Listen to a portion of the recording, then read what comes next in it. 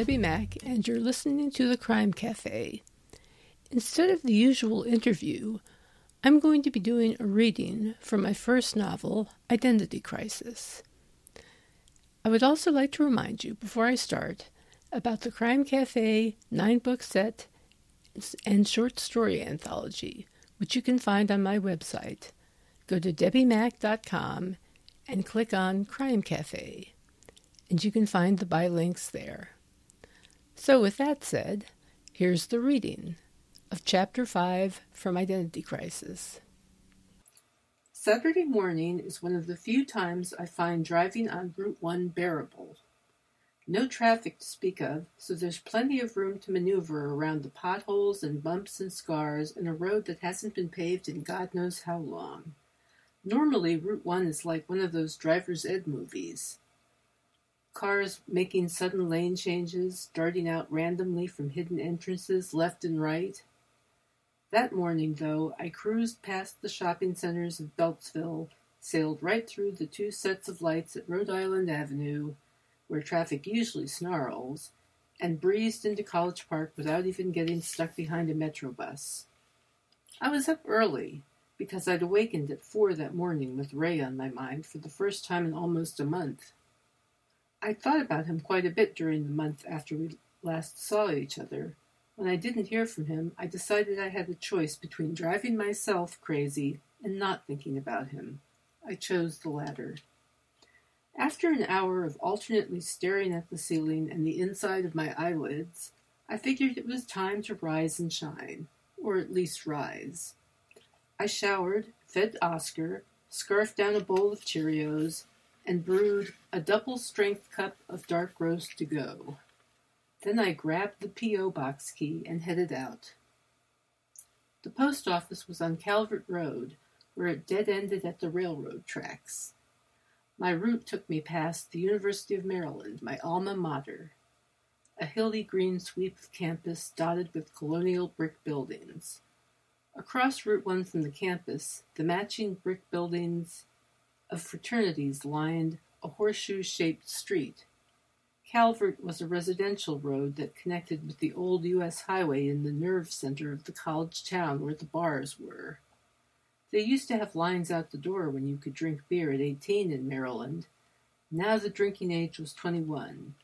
Some of the bars closed, but the rest hung on, continuing to do a solid business with a still young-looking crowd.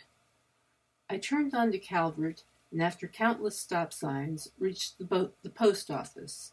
It was a few minutes before 10, so I listened to the car radio, tapping my fingers to the music on the wheel and feeling highly caffeinated blood coursing through my veins. At 10 on the dot, they unlocked the front door, and I went inside. At the box, I paused before inserting the key and opening the little door. 2 letters were inside. Again, I hesitated before reaching for them.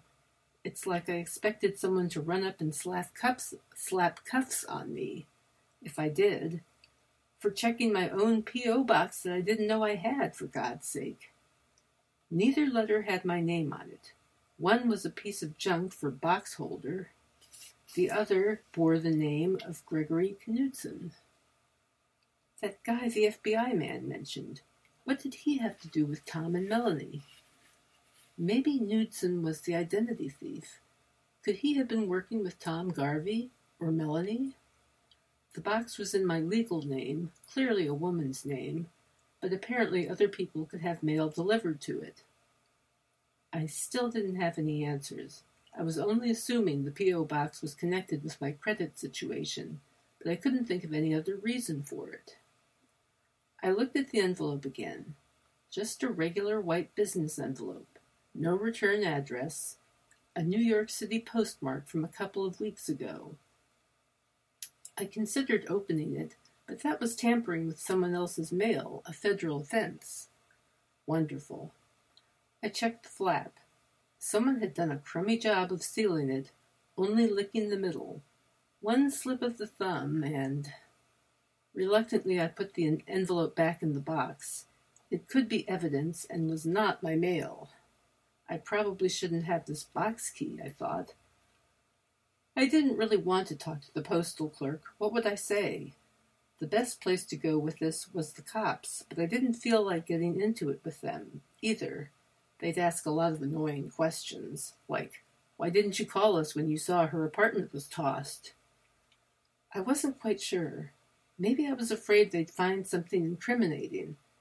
Maybe it was the fact that I wouldn't have been there to begin with if it hadn't been for Donna. Anyway, I made a command decision not to call, not sure of the ethical aspects, but based on my gut. So now what? I decided my best bet was to put the key back where I found it. I didn't want to impede a police investigation, but I had no duty to assist them either. After I returned the key, I could check with Derry, see if they had searched Melanie's place while I had it, and come clean if I had to. He wouldn't like it, but I didn't think it would put me any higher on his shit list than I already was. At Melanie's apartment, I let myself in as before. I went to the bedroom and replaced the key and receipt. I was on my way out when I noticed a box on the dining room table.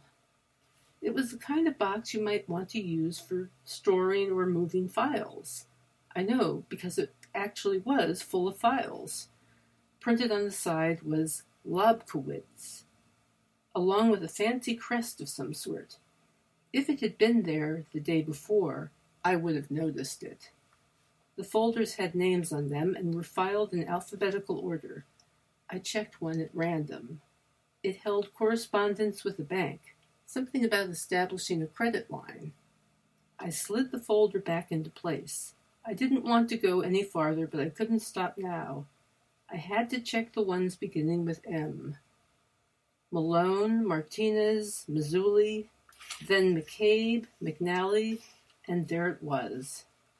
I pulled out the file with my name on it and found the paperwork for my $10,000 line of credit. Shit. Less than 24 hours ago, someone had left that box. The someone who'd tried to rip me off. On my way out, I checked the answering machine. No messages, but Bruce Schaefer's number was on her caller ID again. He had called at 11:24 p.m., long after I spoke to him. Interesting. Her mailbox hadn't been touched. Her red car was in the same spot. Anyone could have brought that box in. The key wasn't hard to find. Or maybe the locks were picked. Why did Bruce phone Melanie again? Was there a connection between his call and the box's appearance? Was it a coincidence? I wondered how many of the questions Melanie could answer. I spent a lot of time that weekend phoning people in Melanie's book. In an attempt at efficiency, I ignored the professional entries, doctors, dentists, and anything identified by an institutional name only. As for the rest, I figured I'd start with A and keep going. Personal phone books have this tendency to collect names the way furniture collects dust, and in my quest, many of those names were about as useless. Some people I called weren't home. I left messages when I could. Some hadn't seen Melanie for years, and some barely knew her to begin with. A couple of people knew her from school, some from the bank. They expressed concern, but couldn't help me. I kept going. By Monday, I'd slogged through to the M's. I'd developed a short explanatory speech that sounded stale by the third call. I got all sorts of reactions, from skepticism to concern, hostility to apathy. I felt sorry for telemarketers. I was glad to stop and turn my attention back to legal work. I was wrapping up for the day when I heard a knock. "Yes," I said. The door opened, and a man I didn't recognize stuck his head inside. The disembodied head wore a shock of light brown hair and a genial expression. "Excuse me, Ms. McCrae. I wondered if I could have a moment of your time." I got up and approached him. "For a consultation?" If he was a potential client, the answer was yes. If he was a salesman, my preference was to beat feet home to some takeout Chinese and the ball game. The door opened all the way, revealing a sturdy frame, not fat, not skinny, maybe a a slight beer belly, clothed in a pair of chinos, a madras shirt, and moccasins. He stuck out a squarish hand. My name is John Drake. I'm a friend of Melanie Hayes' parents. Were you busy? I could come back. No, that's okay. Feeling curious, I invited him in. Drake relaxed into a guest chair, crossing a leg over one knee. He looked a bit like an overgrown version of a kid in a Rockwell painting, complete with cheek of tan and unruly cowlick. Melanie's mother called a few days ago. Her folks are concerned because they've been told she's missing. Since I live in the area, they asked me to try to contact her. Oh? The wariness that rose in me was almost palpable. How do you know her parents? I've known Melanie since she was a kid. That's interesting. He looked like he was close to Melanie's age. So they looked you up, or have you kept in touch with them since they moved to New Mexico? Drake smiled broadly. His teeth were as even and white as chiclets. Arizona, he corrected me. They live in Arizona. Oh yeah, right. Drake's smile faded, but his green eyes continued to look amused. I'm doing her folks a favor. Sure, but I don't know how I can help you. I understand from someone at the bank that you're her attorney. That could only be Donna. Correct, I said. You'll understand if I'm a little protective when it comes to a client. Certainly. Really, I have no dark motives. He spread his hands as if he were opening himself like a book. I'm just trying to help. Unfortunately, I have no idea where she is. Ah, he looked terribly disappointed. I was hoping you might have heard from her. I haven't. She didn't give you a possible alternate address or phone number to contact her at? I shook my head. Not to impose, but could you possibly recheck your file? Something seemed to catch in his throat, and he began to cough. No need, I said. I've been trying to find Melanie myself. Believe me, if I had a lead in my file, I would know about it. Drake coughed harder. Excuse me, he said. Got a bit of a tickle. Have any water? I inclined my head. There's a water cooler down the hall. Help yourself. He got up and left, hacking loudly. Maybe he really did have a tickle, or maybe it was an old trick. It was a short hallway, but it still gave a person time to get something from your desk or off your Rolodex. I had 2 people pull that on me using different ruses. A reporter who was looking for a name and phone number, and a prospective client who lifted my wallet. Fool me twice, shame on me all over. Maybe I was being paranoid. Still, something wasn't right with this guy, although I wondered what he could be looking for that he'd be able to find in that little bit of time. I decided to meet him at the door on his way back.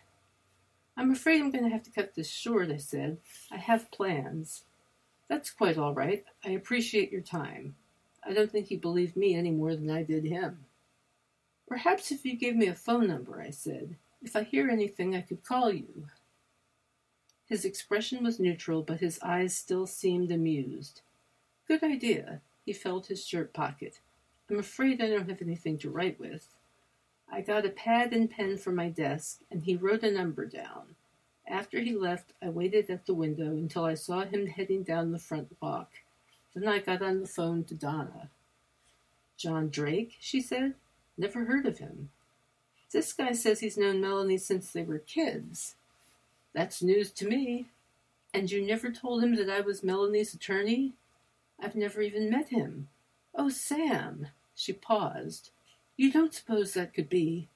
That couldn't be the one the police were talking about, could it? The dangerous man? I don't know. I didn't think so, but my pulse had quickened. Could that really be Stavros? He didn't seem dangerous, I said, but that doesn't mean a thing, does it? Sam, did you have a chance to run by Melanie's? I paused. Oh, yeah, she wasn't home. I decided to leave it at that. I'm so worried. So was I. If this was the man Juergens was talking about, he'd managed to find out I was Melanie's attorney. And if he was that dangerous, would he be satisfied asking a few questions? I didn't think so. I just wondered what his next move would be. Until next time, remember, you can find the Crime Cafe 9-book set and short story anthology on my website, debbimack.com, along with the subscribe buttons to this podcast. So, with that said, I'll see you in 2 weeks. Thanks.